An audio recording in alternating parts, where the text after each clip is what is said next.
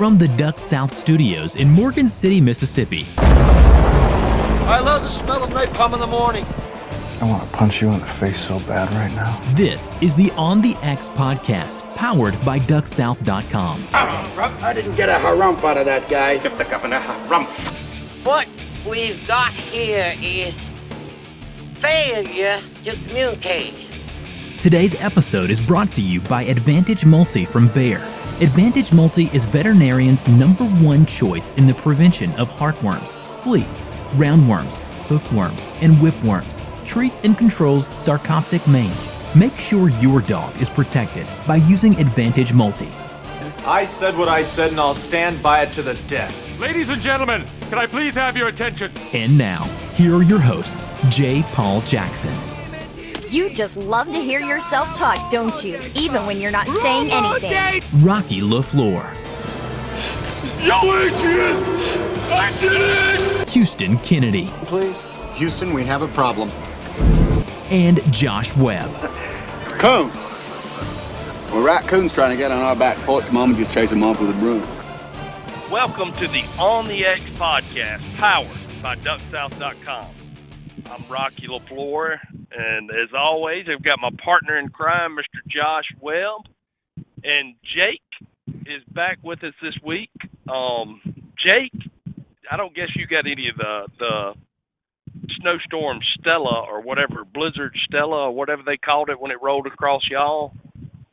Man, we didn't get, right now it is 77 degrees in Colorado, and I mean, it looks like a summer day here. People are wearing shorts and tank tops right now. It's sort of, I don't know, it's definitely out of the ordinary, but my buddies out in Pennsylvania, the guys that work for me, they got hammered with snow yesterday, so I don't know what's going on. 77, man, it's Josh, what is it, 40, 45 here? Yeah, 45, 46 here is the high today. So, that's funny. It's just crazy how the weather does this time of year. Because it's usually a big snow month for y'all, right, Jay? Yeah, March and April are the two biggest snow months of the year in Colorado, and so. But I was actually thinking about this earlier in the winter when the mild trend really started getting noticed. It's time. It's everything's cyclical, and of course that old buzzword of global warming's, starting to heat back up again around here, no, or pun intended, but really, it's very cyclical, and it's been about 10 or 12 years since we've had a drought and a warm winter, and so, nothing surprises me anymore. It is what it is, right? When it's warm, you wear shorts. When it's cold, you wear a coat. That's it. That's the best way to put it. Hey, Jake, look, I was on your Facebook stalking you last night. Told you to stop that, Rocky. my wife and I were finishing up some corporate taxes, and we were calling them out to each other, swapping out, in and out, typing it in. And because happy corporate taxes due today, March 15th.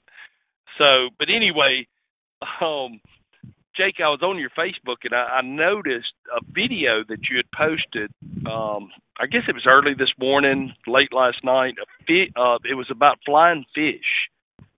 Is that a common occurrence of running into those when you're filming Into the Blue TV show?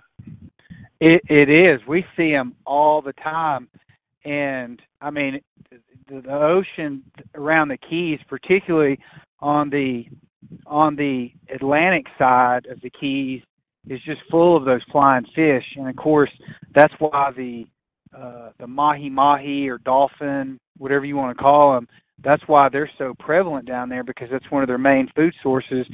And so, when we're running out on the open water, in or out of where we're coming and going, we run into these flying fish all the time, and sometimes there's big schools of them, and they're just absolutely fascinating because, they launch out of the water like a rocket, and they guide themselves with their wings. They don't flap their wings. They literally flap their tail really hard. They get airborne, and once they catch a wind current, they can literally glide like a paraglider glides for several hundred yards, and that's their defense mechanism to get away from predation underwater. The problem is when they get airborne, they got to deal with the frigate birds and the seagulls and the different types of seabirds that are out there looking for them. So they got to get out of the water to get away from predator fish, and then they got to get back in the water to get away from the birds. So it's sort of a double-edged sword. But one of the things that we talk a lot about is how we would love to be able to film those things, but they're so random and they're so fast. We've always talked about how impossible that would be. And then, of course, BBC One comes out with, a nature video. There's no telling how many hours they spent filming to get the footage they did. It is unbelievable. What did you think of it? No, I thought it was awesome. I actually thought that it's mahi, right? Mahi, yeah. Yeah, that was chasing the flying fish. Whoever got that footage, which that wasn't your footage, that was just a shared video, right? That was high budget. Those are the same people that do Planet Earth. It was okay. Yeah, they have multi-million-dollar budget, and they probably spent a month out on the water to get the 30 or 40 clips that they got. It is so exciting to watch that. It almost goes back to the watching that lizard video. You're pulling for the lizard to get away from those snakes. Yeah. Kind of exactly. The same way that you're pulling for this flying fish to get away from the mahi and the big the frigate bird. What was funny about that is Jake, I don't know who it was, I can't remember who it was, but anyway, they commented under where you shared it and said, so the moral of the story is it just sucks to be a flying fish. Yeah. But that was my buddy down in Texas, Jeremiah Bennett. Yeah, that was hilarious. But look, guys, I want to kind of turn our attention toward the season that is upon us finally, since today is opening day of turkey season, and we're about to be joined by our great state of Mississippi's Wild Turkey Program Coordinator, Adam Butler. Adam has worked for the state for a while, and Adam, are you there? Yeah, hey guys, how are y'all? Good, how are you, man? Good, doing good, doing a lot better today. Well, you got out and go ahead, Rocky. No, I'm glad that we have somebody on here. I'm not going to say that. I'm glad we got somebody on here that knows some turkey, because I will say this about Josh and Jake. Both of them, man. Jake from a wildlife biology standpoint, and Josh from just experience of hunting these things. Man, this is going to be a great podcast with these three brains put together and the dummy over here to ask these questions to you guys. The dummy and myself. You guys are setting the bar pretty high before we even get started. Look, Adam, I got out and when I enjoyed the morning, I'll put it that way. I didn't kill a turkey, didn't even hear a turkey, not turkey gobble anyway. But I know me and you were talking, I guess, yesterday, and you said you had taken some time off and were planning on hunting today. Is that right? Yeah, I did. The lead up to this time of the year is really busy for me and for our program at the Department of Wildlife, Fisheries, and Parks, and so I kind of made it a point to put a leave request in for opening day and get a little reprieve, and was able to make it out at daylight this morning and had a little bit of success. So it's always good to kind of get that monkey off your back on the opening day. Well, good. Yeah, I've heard a lot of mixed reports today. Some guys, turkeys did great where they were, and some were more like apparently they were close to me because turkeys weren't doing much. But anyway, that was something that we did want to talk about was, it was really warm end of January through most of February and even into March. And then it's kind of turned off a little cold, but I mean, you were talking the other day and going over some stuff that that we might try to cover because it's a hot topic. Is gobbling activity and kind of what it says about what the turkeys are doing. Especially in a year like this. So before these last 2 or 3 cold, kind of nasty days, obviously the turkeys have been gobbling good, but what's kind of your take on that? Because some guys seem to think, season's going to run off and leave us behind, and we're not going to get to enjoy it. Right, and that's kind of a common question or a common thought that, hey, we have in Mississippi and a lot of the deep South, we basically skipped winter this year. We didn't really have a very cold winter at all, and it was especially warm during January and February and, up until this past week. And so, the males, the gobblers, they've been feeling their oats and they've been gobbling pretty well for a while now. But to me, the breeding season itself, while gobbling activity can be dictated a lot by sort of the near-term weather, what's the air temperature? Is it a nice bluebird day? Is it the kind of day when turkeys are going to gobble in late January or February? That can ramp up, and you hear a lot more early gobbling in years like this. But the actual nesting and breeding season itself is a little bit more hardwired into them. So, when the hen actually goes to nest and when all that stuff actually happens is largely dictated hormonally by the amount of daylight. So they're kind of keyed in on a certain period every year. And a year like this may move it a little bit. It may move that up a little bit, but it's not going to, alter it by a month or something like that. I actually think, we had a really great acorn crop this year in Mississippi. And so if anything moves kind of when that really heart of the nesting season is probably the physiological condition of the hen. And so coming into a year like this where they're coming off of a pretty mild winter, they've had a lot of acorns, that may actually move it up more because the hens are going to be in such good condition coming into the nesting season. That may actually move things up more than the actual air temperature itself. So is it? My take is, turkeys have been gobbling a lot kind of early, but and I've even heard a couple of people talking about seeing things that they think might be nesting activity, but we're still really, really early for that. We may move it up a little bit, but I think we're still going to have a season that progresses pretty close to normal. Is there Adam? This is Jake. Is there a anatomical or physiological feature in a turkey, like, for instance, in a white-tailed deer or mule deer, the pineal gland, gets stimulated by the photoperiod, which triggers the rut and blah, blah, blah. Is there something anatomically or physiologically embedded in a turkey that helps trigger that photoperiod, reproductive period?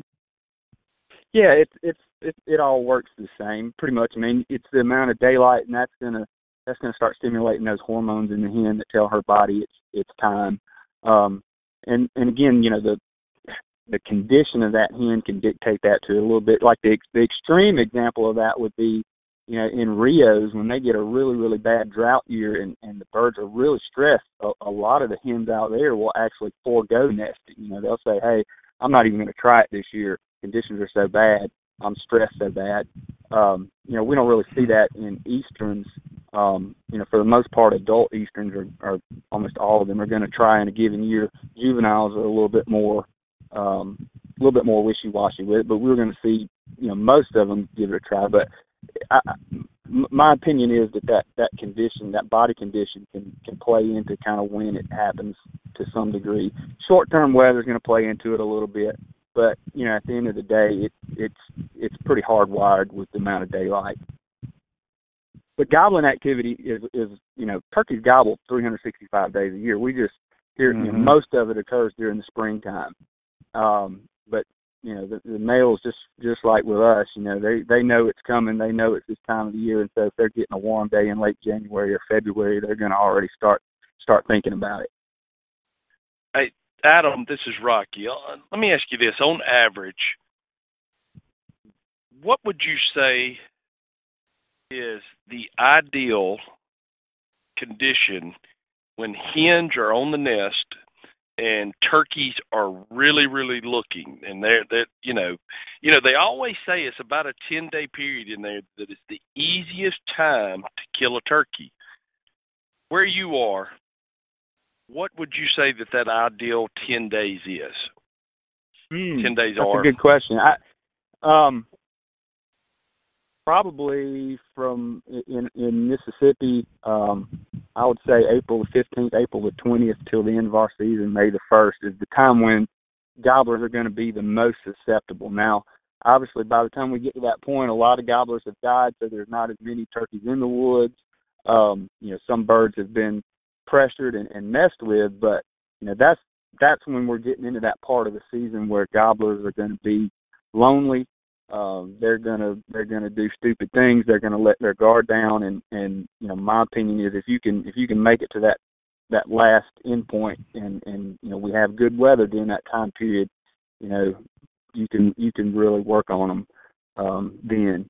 And you see that in gobbling activity a little bit. So one of the sources of data that we have on what turkey populations are doing in the state is a voluntary survey, an avid hunter survey called our Spring Gobbling Hunter Survey. And in Mississippi, we have about 1,200 turkey hunters that voluntarily keep a daily journal with them throughout the season on what they're seeing and hearing across the state. And if you look at, depending on where you're at in the state, so we're kind of a long state latitudinally, so gobbling activity does vary north to south in Mississippi.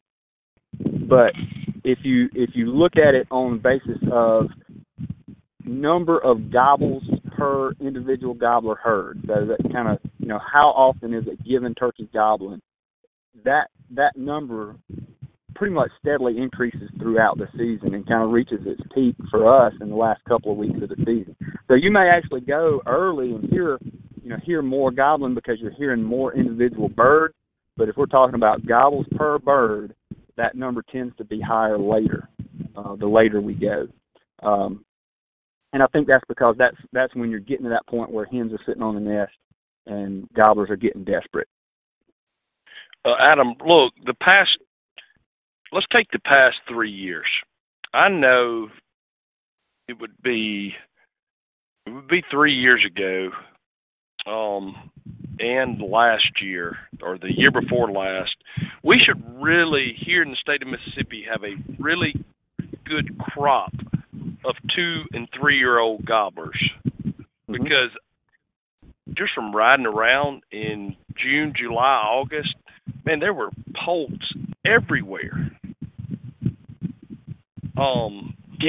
What the hatch has been? What I'm trying to say is the hatch the past 2 to 3 years have been really, really good. Yeah, it's been spotty. So for a lot of the central part of our state, this past summer, so the summer of 2016, the hatch was really, really good. Another source of information that we use to track turkey populations is our annual brood survey, which is an observational survey that everyone who works for the Department of Wildlife, Fisheries, and Parks, whether it's biologists, whether it's conservation officers, WMA managers, and also some of our partner organizations like the Forest Service, certain timber companies. We give them a survey in June, July, and August, and they keep up with how many poults they're seeing, how many adult hens, how many adult gobblers, and how many poults they're seeing, and that allows us to kind of get an index of turkey reproduction. A lot of other states do that similar survey. And this past summer, the central part of our state had a really, really good hatch. And southwest, the central and southwest part of our state did very, very well. So, that's going to translate into people seeing a lot more turkeys in the woods this spring. The north end of our state had a great hatch the year before that, and I'm getting reports from that part of the world that they're really strong right now. So you're right in that over the last 2 years we've had a couple of good hatches, maybe not everywhere all at once, but different parts of the state over the last 2 years have done really well. The last couple of 3 turkey seasons our harvest has been off, but I'm expecting that to start bouncing back a little bit. I think a lot of things have probably played into that, and I'm optimistic at least that we're going to do a little bit better this year and probably start seeing an increase for a couple of years because of exactly what you're getting at, that we've had a couple of summers now of average to a little above average reproduction across a lot of the state. I guess the reason I said that, though, Adam, last year I didn't see a ton of jakes, but the year before that, holy moly, man, I think that every hunt that I went on, I saw 5, 6, 7 jakes, every single hunt. Yeah, and what part of the state are you hunting in? It would be kind of right across the 82 corridor. Yeah, so that northern part of the state, turkey population wise has done really well the last couple of years. So they did have a good hatch.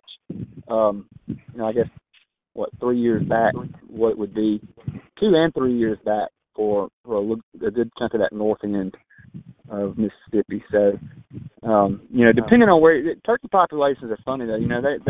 They rarely are you going to get back to back really strong hatches. It's usually kind of one in every 3 or 4 years for a given area that you get a really, really good hatch. And if you look at a state like Mississippi that has sort of the diversity of habitat types that we have, where we've got, the Delta totally different from the rest of the state, piney woods down south. We've got kind of the northern end of the state, which is more hardwoods and open ag fields, pasture type stuff, and then the southwest part of Mississippi where you've got a lot of kind of mixed pine hardwoods and some of those rolling lush hills down there.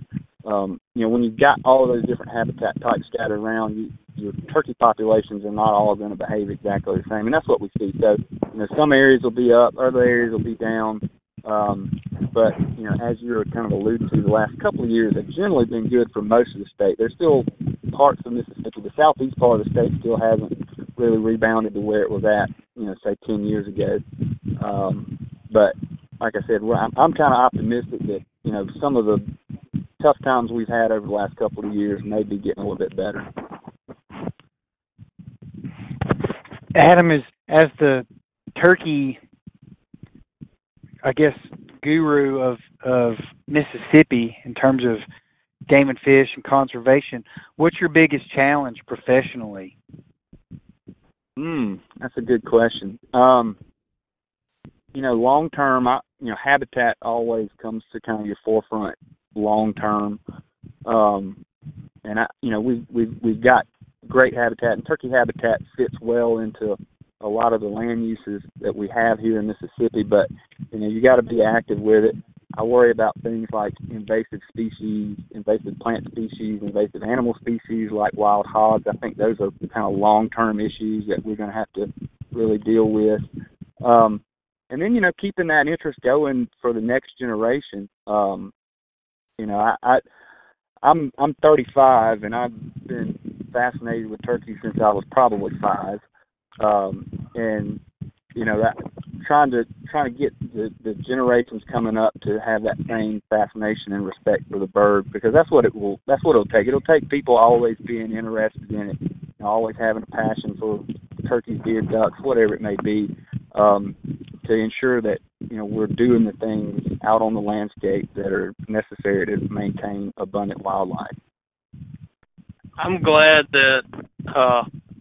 you brought up the hogs, because 3 years ago now, we really, really stepped up our team in terms of trying to.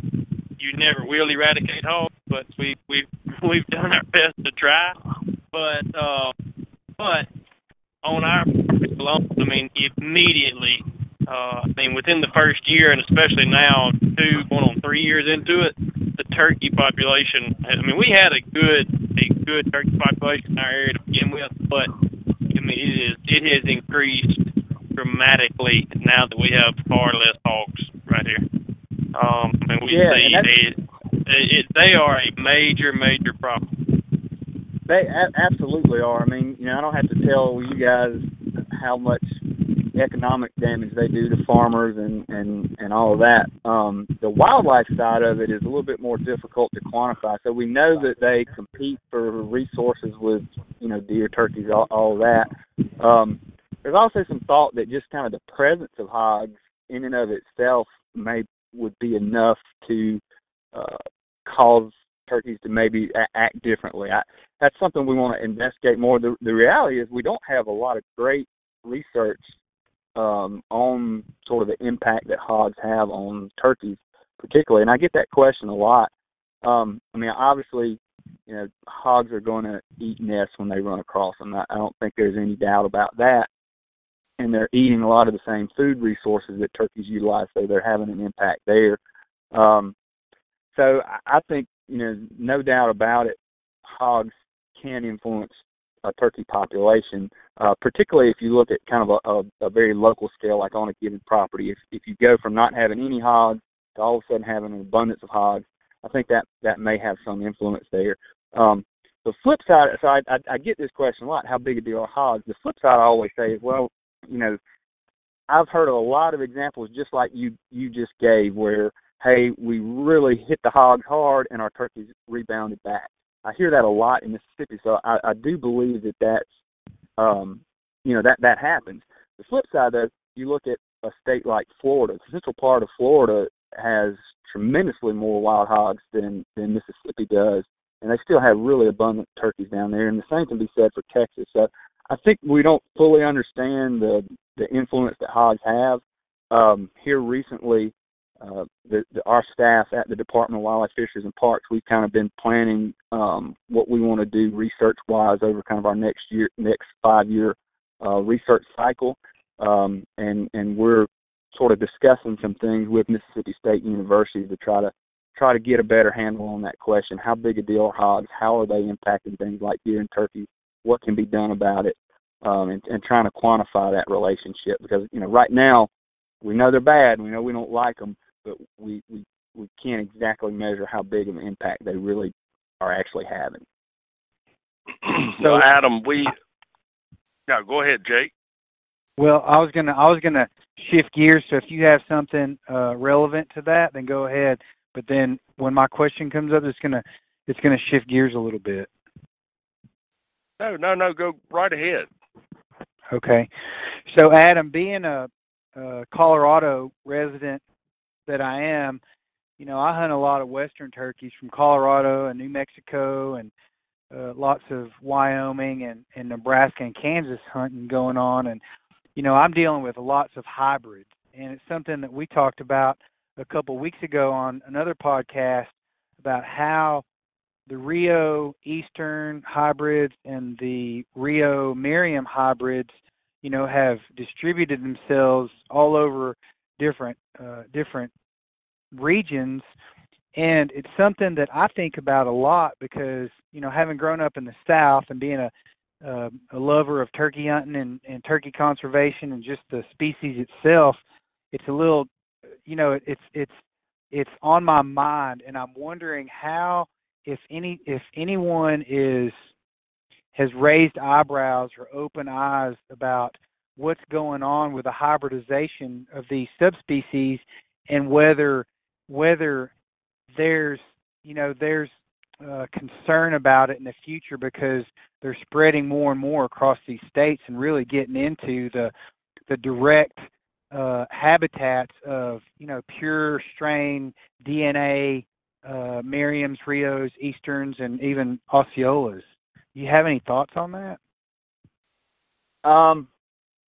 Yeah, I really don't know where to go with that one. Obviously there's going to be hybridization, and depending on which scientists you talk to, some people are more stickler about the differences in the subspecies than others. Now, obviously, you're having some of that going on out west, but I'm not aware of any efforts to try to negate that. A lot of that probably has to do with sort of different habitat types and changes in habitat.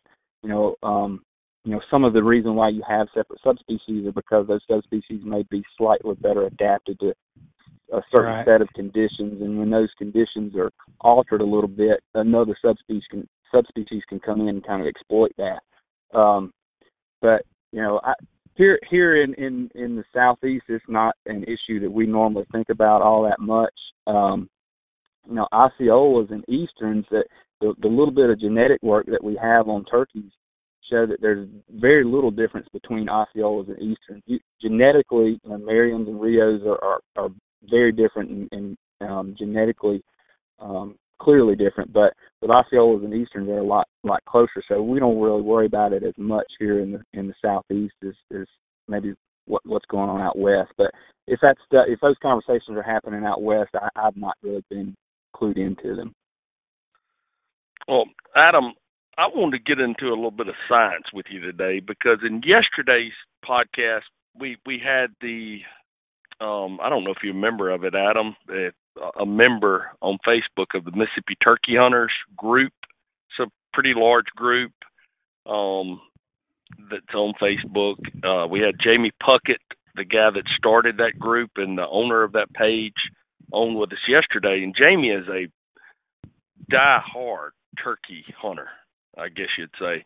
And yesterday we talked a little bit about, because I had Josh and Jamie on here, we talked about the day in the life of a gobbler. And since we've got a guru like yourself on here with us, I want to hear what you have to say.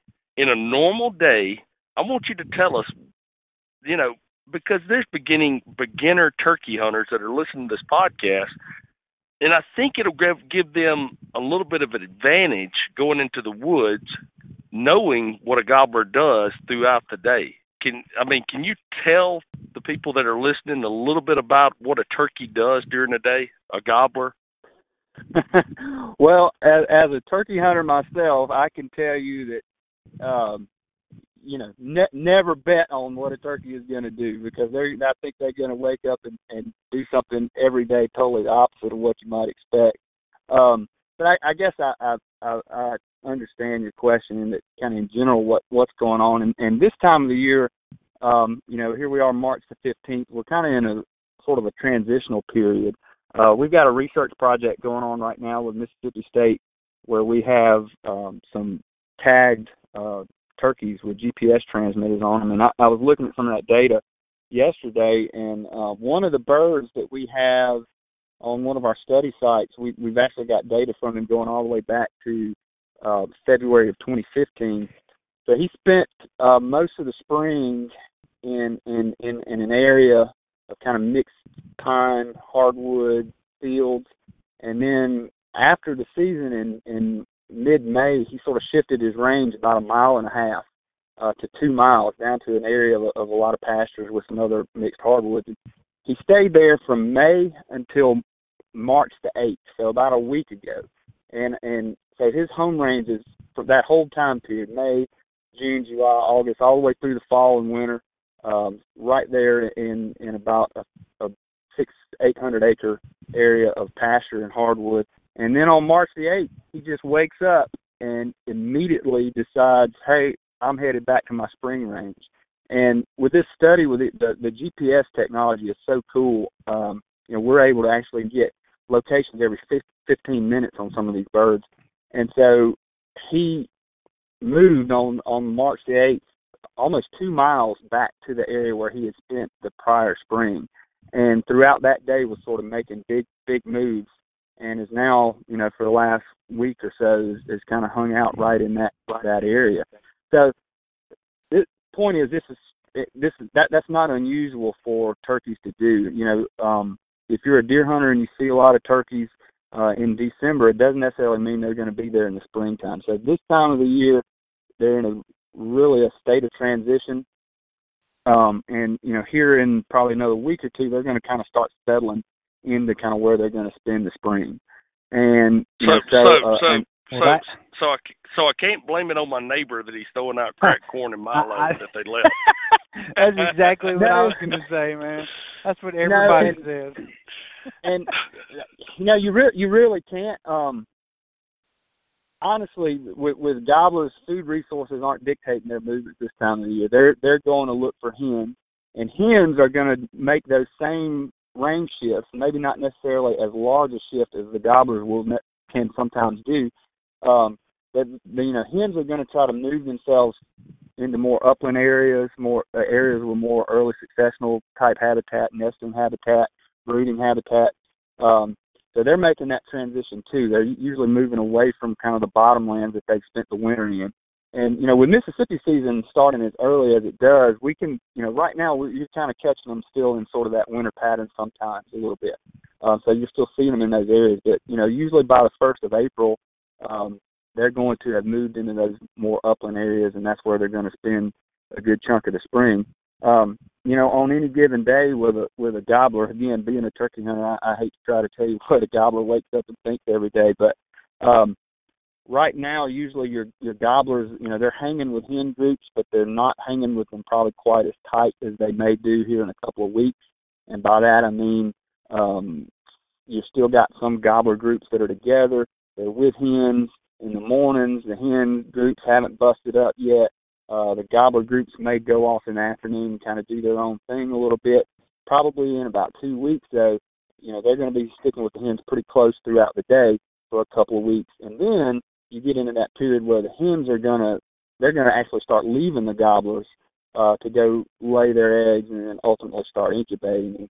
And as we alluded to earlier, that's when particularly your more dominant gobblers can become really, really susceptible to harvest. So, I guess for a newbie turkey hunter, right now, gobbler wakes up. Usually he has a pretty good idea where that hen flock is. They may not have necessarily roosted right with them this time of the season. That sometimes they do, but not always. Now later on, a lot of times they're going to roost a lot closer with the hen groups. But he flies down, he gobbles, the hens come to him, and then he just spends most of the day following the hens around. The gobblers that you can be really successful with this time of the season are usually your subdominant birds that are kind of hanging on the outskirts of that flock. They're not going to necessarily participate in the breeding activity, so they're waiting on their chance. And if you can talk to those birds, you can kind of lure them away from the main flock and be successful there. Either that or do like I did this morning, which basically get lucky and be in the right place at the right time. But your more dominant birds they're going to be hanging pretty tight with the hens, following them around throughout the day. May break off with them in the afternoon, may or may not. But they're henned up pretty good. That GPS tracking data that you just regurgitated is really interesting because that suggests a migratory pattern. Is that not correct? Yeah, it really is neat stuff. The technology on that is so cool. Doing it the old way with the VHF transmitters, where someone had to go out and manually locate a given bird every day. So if you've got a sample size of 30 or 40 or 50 birds, you can only get a location per day on an individual bird. Now the technology allows us to, literally see what that individual is doing every 15 minutes. And so, yeah, we've always known that they have those range shifts, but it allows us to be able to see it very, very clearly. So, it's not really a true migration in terms of, like waterfowl would do in that they're making huge moves, but a lot of individual turkeys are going to have areas that they exploit during the winter, and then they're going to move out of those areas into the spring, and sometimes those movements can be up to a couple of miles. We actually had one of our transmitter gobblers got harvested by a youth earlier this week, and it was about 3 miles from where we had caught it and tagged it in December. So that gives you some idea of how big. Yeah, that gives you some idea how big some of those moves can be. Wow, that's really interesting.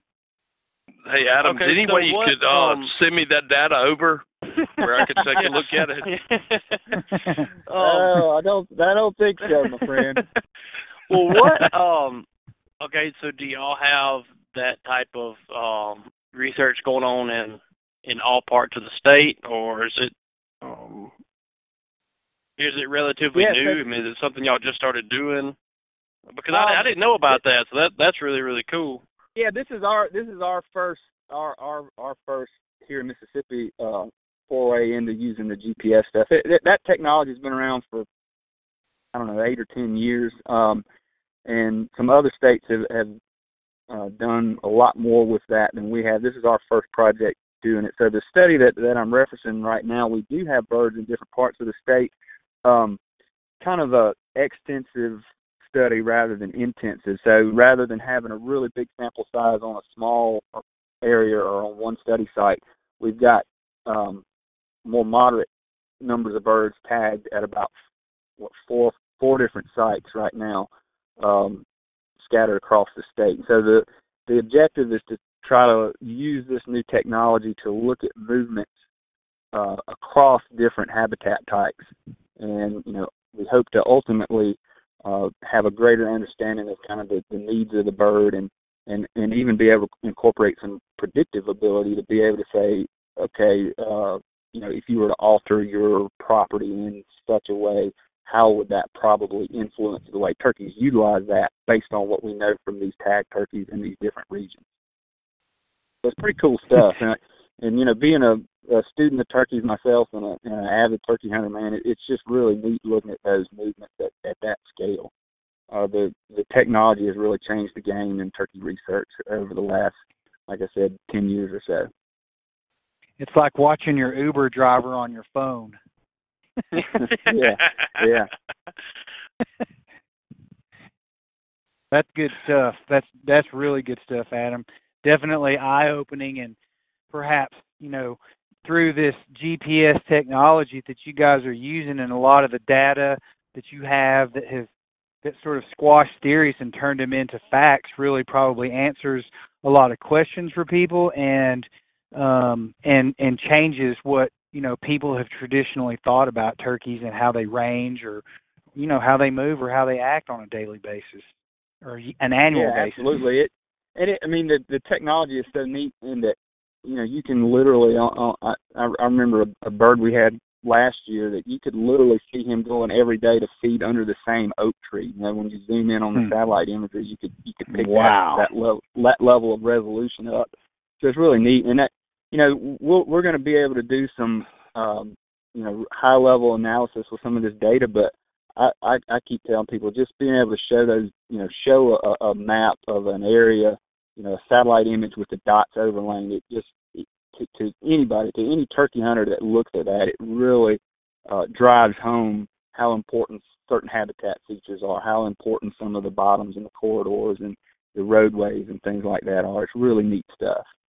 How do we gain? Does the public have access to any of that information in case some listeners like myself actually want to go see some of that stuff? Do we have access to that? Well, yeah, sure. Not today, but when the project wraps up, I plan on using a lot of. I'm not gonna give away GPS coordinates, but sure. Like I said, using the satellite pictures of an aerial photo of the study area and then overlaying that with points, because like I said, the educational value of that, to somebody that's wanting to manage land is really, really, really, really good. So yeah, we'll make all of that stuff, publicly available through, extension publications and things like that with Mississippi State, who's our partner on the project when the project wraps up. Hey, you got that monkey off your back this morning. You knew exactly where he was going to be. No, why are we not surprised? I had to do it the old-fashioned way, guys. I'm sorry. No, but that really is. There's too much. You would think trapping turkeys would be easy, but it's not, and there's way too much goes into that. I would have hated myself to have shot one of our radio caller birds, knowing how much time goes into trying to catch those things. Cecil the turkey. Man. Yeah. Oh man. So that's something. So y'all have hens. Y'all have hens that have radio transmitters also, right? Yes. Yeah, so this project we did gobblers and hens. Yeah, right. We did gobblers and hens for this project.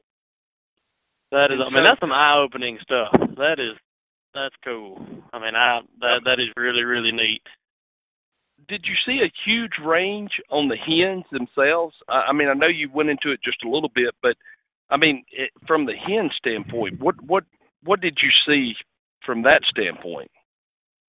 What we've seen with this project, as far as the home range sizes, has not been all that different from what past studies have shown, and that's something that people don't appreciate a lot, particularly turkey hunters, because as a turkey hunter, we're used to going and hearing the same gobbler gobbling from the same tree, day after day after day.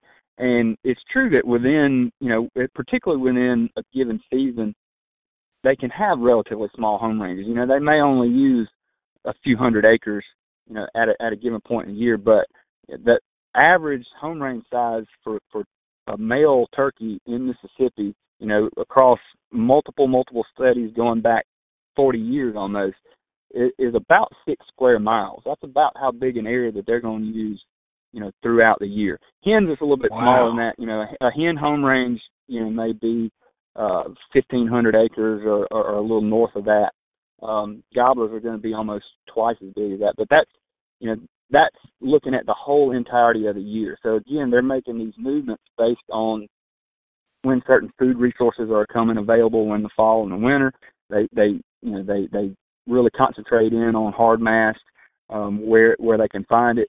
And then in the springtime, they're going to shift out to trying to find those nesting and brooding areas, those upland type areas. And then, in the summer, they tend to be kind of nomadic as well. So if you look at what they need throughout the whole course of the year, it takes a pretty big area to fill those needs, or a property that's managed with a really high level of diversity. You kind of got to have, managing for turkeys as far as habitat goes is really all about having a lot of different stuff and having it in close proximity. So if you can do that successfully and have a whole lot of different habitat types well managed close to one another, you're going to see smaller ranges and your birds aren't going to have to move as far. But it's, like I said, not unusual at all to see really large home ranges because they use such different types of resources throughout the year. Yeah, I think that's still a lot more dramatic of a shift than people expect. I know it is for me. I definitely see turkeys come and go through the winter and summer and everything, but that's a lot of ground to cover, and which is, I don't know, that's eye-opening stuff. I know I keep saying that, but that is really, really cool stuff. Go ahead, Jake. Go ahead. I got one last question. So, and this is I'm gonna generalize this, just because it has to be generalized. But so let's say you have a traditional roost, particularly for hens, a hen group. When they start laying eggs and they mosey off to lay their eggs, have you guys tracked the distance from how far a hen turkey will roam from a traditional roost site to lay her eggs? And I'm wondering, do hens select the same general area year after year to lay their eggs and build the nest? So that's a great question. There is some research that would suggest that they do.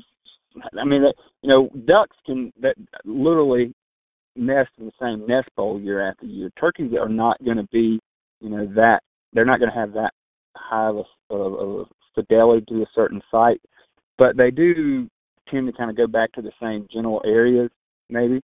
And when I say general areas, I mean we may be talking, a couple 100-acre area that where they nested a year before. Particularly if they were successful, they'll go back there. Now, if they're unsuccessful, all bets may be off. But they have some fidelity to a given area, but not necessarily to like the same location, if you will.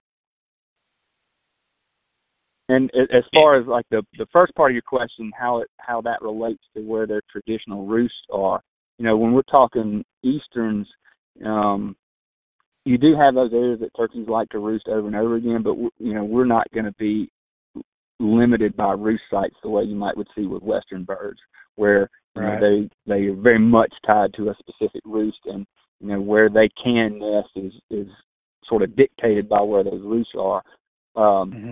We don't really have that. I mean, woodlands are generally not going to be a limited factor, in a state like Mississippi. So they've got they do have some certain spots they like to roost, but they're not limited by that by any means. I'm going to close with this question, Adam. Do you see any correlation between people that manage habitat for deer and people that do you see those people, are they successful in turkey management because of their deer management? Yeah, to a degree. I mean, active management is going to always be the key to having good wildlife habitat, no matter what you're talking about. Deer and turkeys do share some overlap, and in some ways they don't. But people who are providing, trying to provide maximum food resources for deer, in whether they're doing that through a really good food plot program, whether they're doing that through timber harvest, a lot of those practices can go both ways. Now, with deer, obviously they need a lot thicker cover than turkeys like. So you could take it too far where it would be on the deer side where you'd start losing value turkey wise. But great deer bedding cover is also going to be great turkey nesting cover. So a lot of that stuff goes together, and we definitely see properties that are active and that are purposeful in their management do tend to have more turkeys year in, year out than places that are just kind of at the whim of the environment or at the whim of the hatch or whatever. Yeah, I think active management is the key, Yeah, I think you see a lot of the clubs that are really successful at deer and deer habitat management are really successful when it comes to turkeys also. I think that a lot of what you just said, they go hand in hand. Yeah, absolutely. It's all wildlife management, right? At the end of the day, it's just wildlife management, timber management. That's right. Great, areas that are going to provide, great deer browse are a lot of cases going to provide good turkey brood habitat. Areas that provide good deer bedding cover are going to provide good turkey nesting cover. So, as long as you're ensuring that you have kind of those some mixed in open vista type big woods that turkeys like, travel corridors, those sort of things, you can do a lot of things that are going to produce deer browse, deer bedding cover and stuff like that, and they're going to benefit turkeys because you're making brood cover and nesting cover when you're doing that. So yeah, they definitely go hand in hand. People just don't realize how important hunters are to conservation. I mean, it seems like there's not a day that goes by that I don't hear about it or think about it that, it's not just an excuse for the pro hunter to use, in a political arena or whatever to defend themselves. It's the truth about hunting, and particularly with the quality management programs that people have engaged in on their private properties, from waterfowl to turkeys to deer or whatever else they're trying to grow, is just a huge asset to conservation. Oh yeah, absolutely. And I think about that every day because my salary is paid by hunting license dollars. I'm sure I don't have to tell you guys this, but your state wildlife agencies, we're not taking general fund money. We're funded directly by hunting license sales and the Pittman-Robertson excise tax that matches those. And so, everything I do, I think, am I today being a good steward of those resources that the hunter base in Mississippi has provided me to work with? And, absolutely, hunters are the number one conservationists, no doubt about it. Well, Adam, I know I speak for all three of us. Thank you for taking the time to come on and talk a little bit of turkeys with us, because, man, that's some great stuff. That's some great information. I appreciate it. Thank you so much. As I told you guys the other day, this is my first podcast, so it's been a pleasure. It's been a lot of fun having you, and I've really enjoyed it. And I mean, again, there's some info in there that I'm kind of like Jake. I'll probably sit at a computer the day that you tell me I can access that information because it's just interesting. It's just intriguing. Yeah, absolutely, and it's really, I don't know, that's really cool. I'm glad to hear that and know what's going on. It is like I told you guys, though. I've been fascinated with turkeys since I've probably been big enough to walk, and I still, more and more realize all the time I don't know very much about turkeys at all. They always teach me something new, and I think my job won't be fun anymore if I ever think I know it all. So that's the magic where I can. That's the beauty of science and technology, in that you just continue to learn and realize how little you actually do know about it. Yeah, you hit it on the head. The technology is definitely allowing us to see things and do right all the time. Well, look, before we go, like we do every week, we want to thank Joseph Presley at Four Corner Properties for being the title sponsor of the On the X podcast. Now, if you're looking for a track of deer, turkey, duck, whatever it may be in the state of Mississippi, Arkansas, or Louisiana, give Joseph a call. I was actually on the phone with Joseph this morning talking about a tract of land that they have down in the Warren County, Issaquena area. I am sure that it is loaded with turkey and deer, and I think it borders on the Delta. So if you're looking for that piece of property, give Joseph a call at Four Corner Properties. They're in Ridgeland, Mississippi. But guys, look, before we close it out, we're going to have our session of final thoughts. Jake, I'll let you go first this week. What's your final thought for us there, brother? Boy, I'm actually in deep thought. I'm having a hallmark moment because, some of the information that was revealed in this podcast is really interesting and kind of caught me off guard because I didn't realize we were going to be talking about the technology and the science of tracking these birds and kind of what it reveals. So, really my final thought is, just when you think you know something, like Adam said earlier, just when you think you know a lot about something, you get slapped in the face with reality and realize you just don't know that much at all.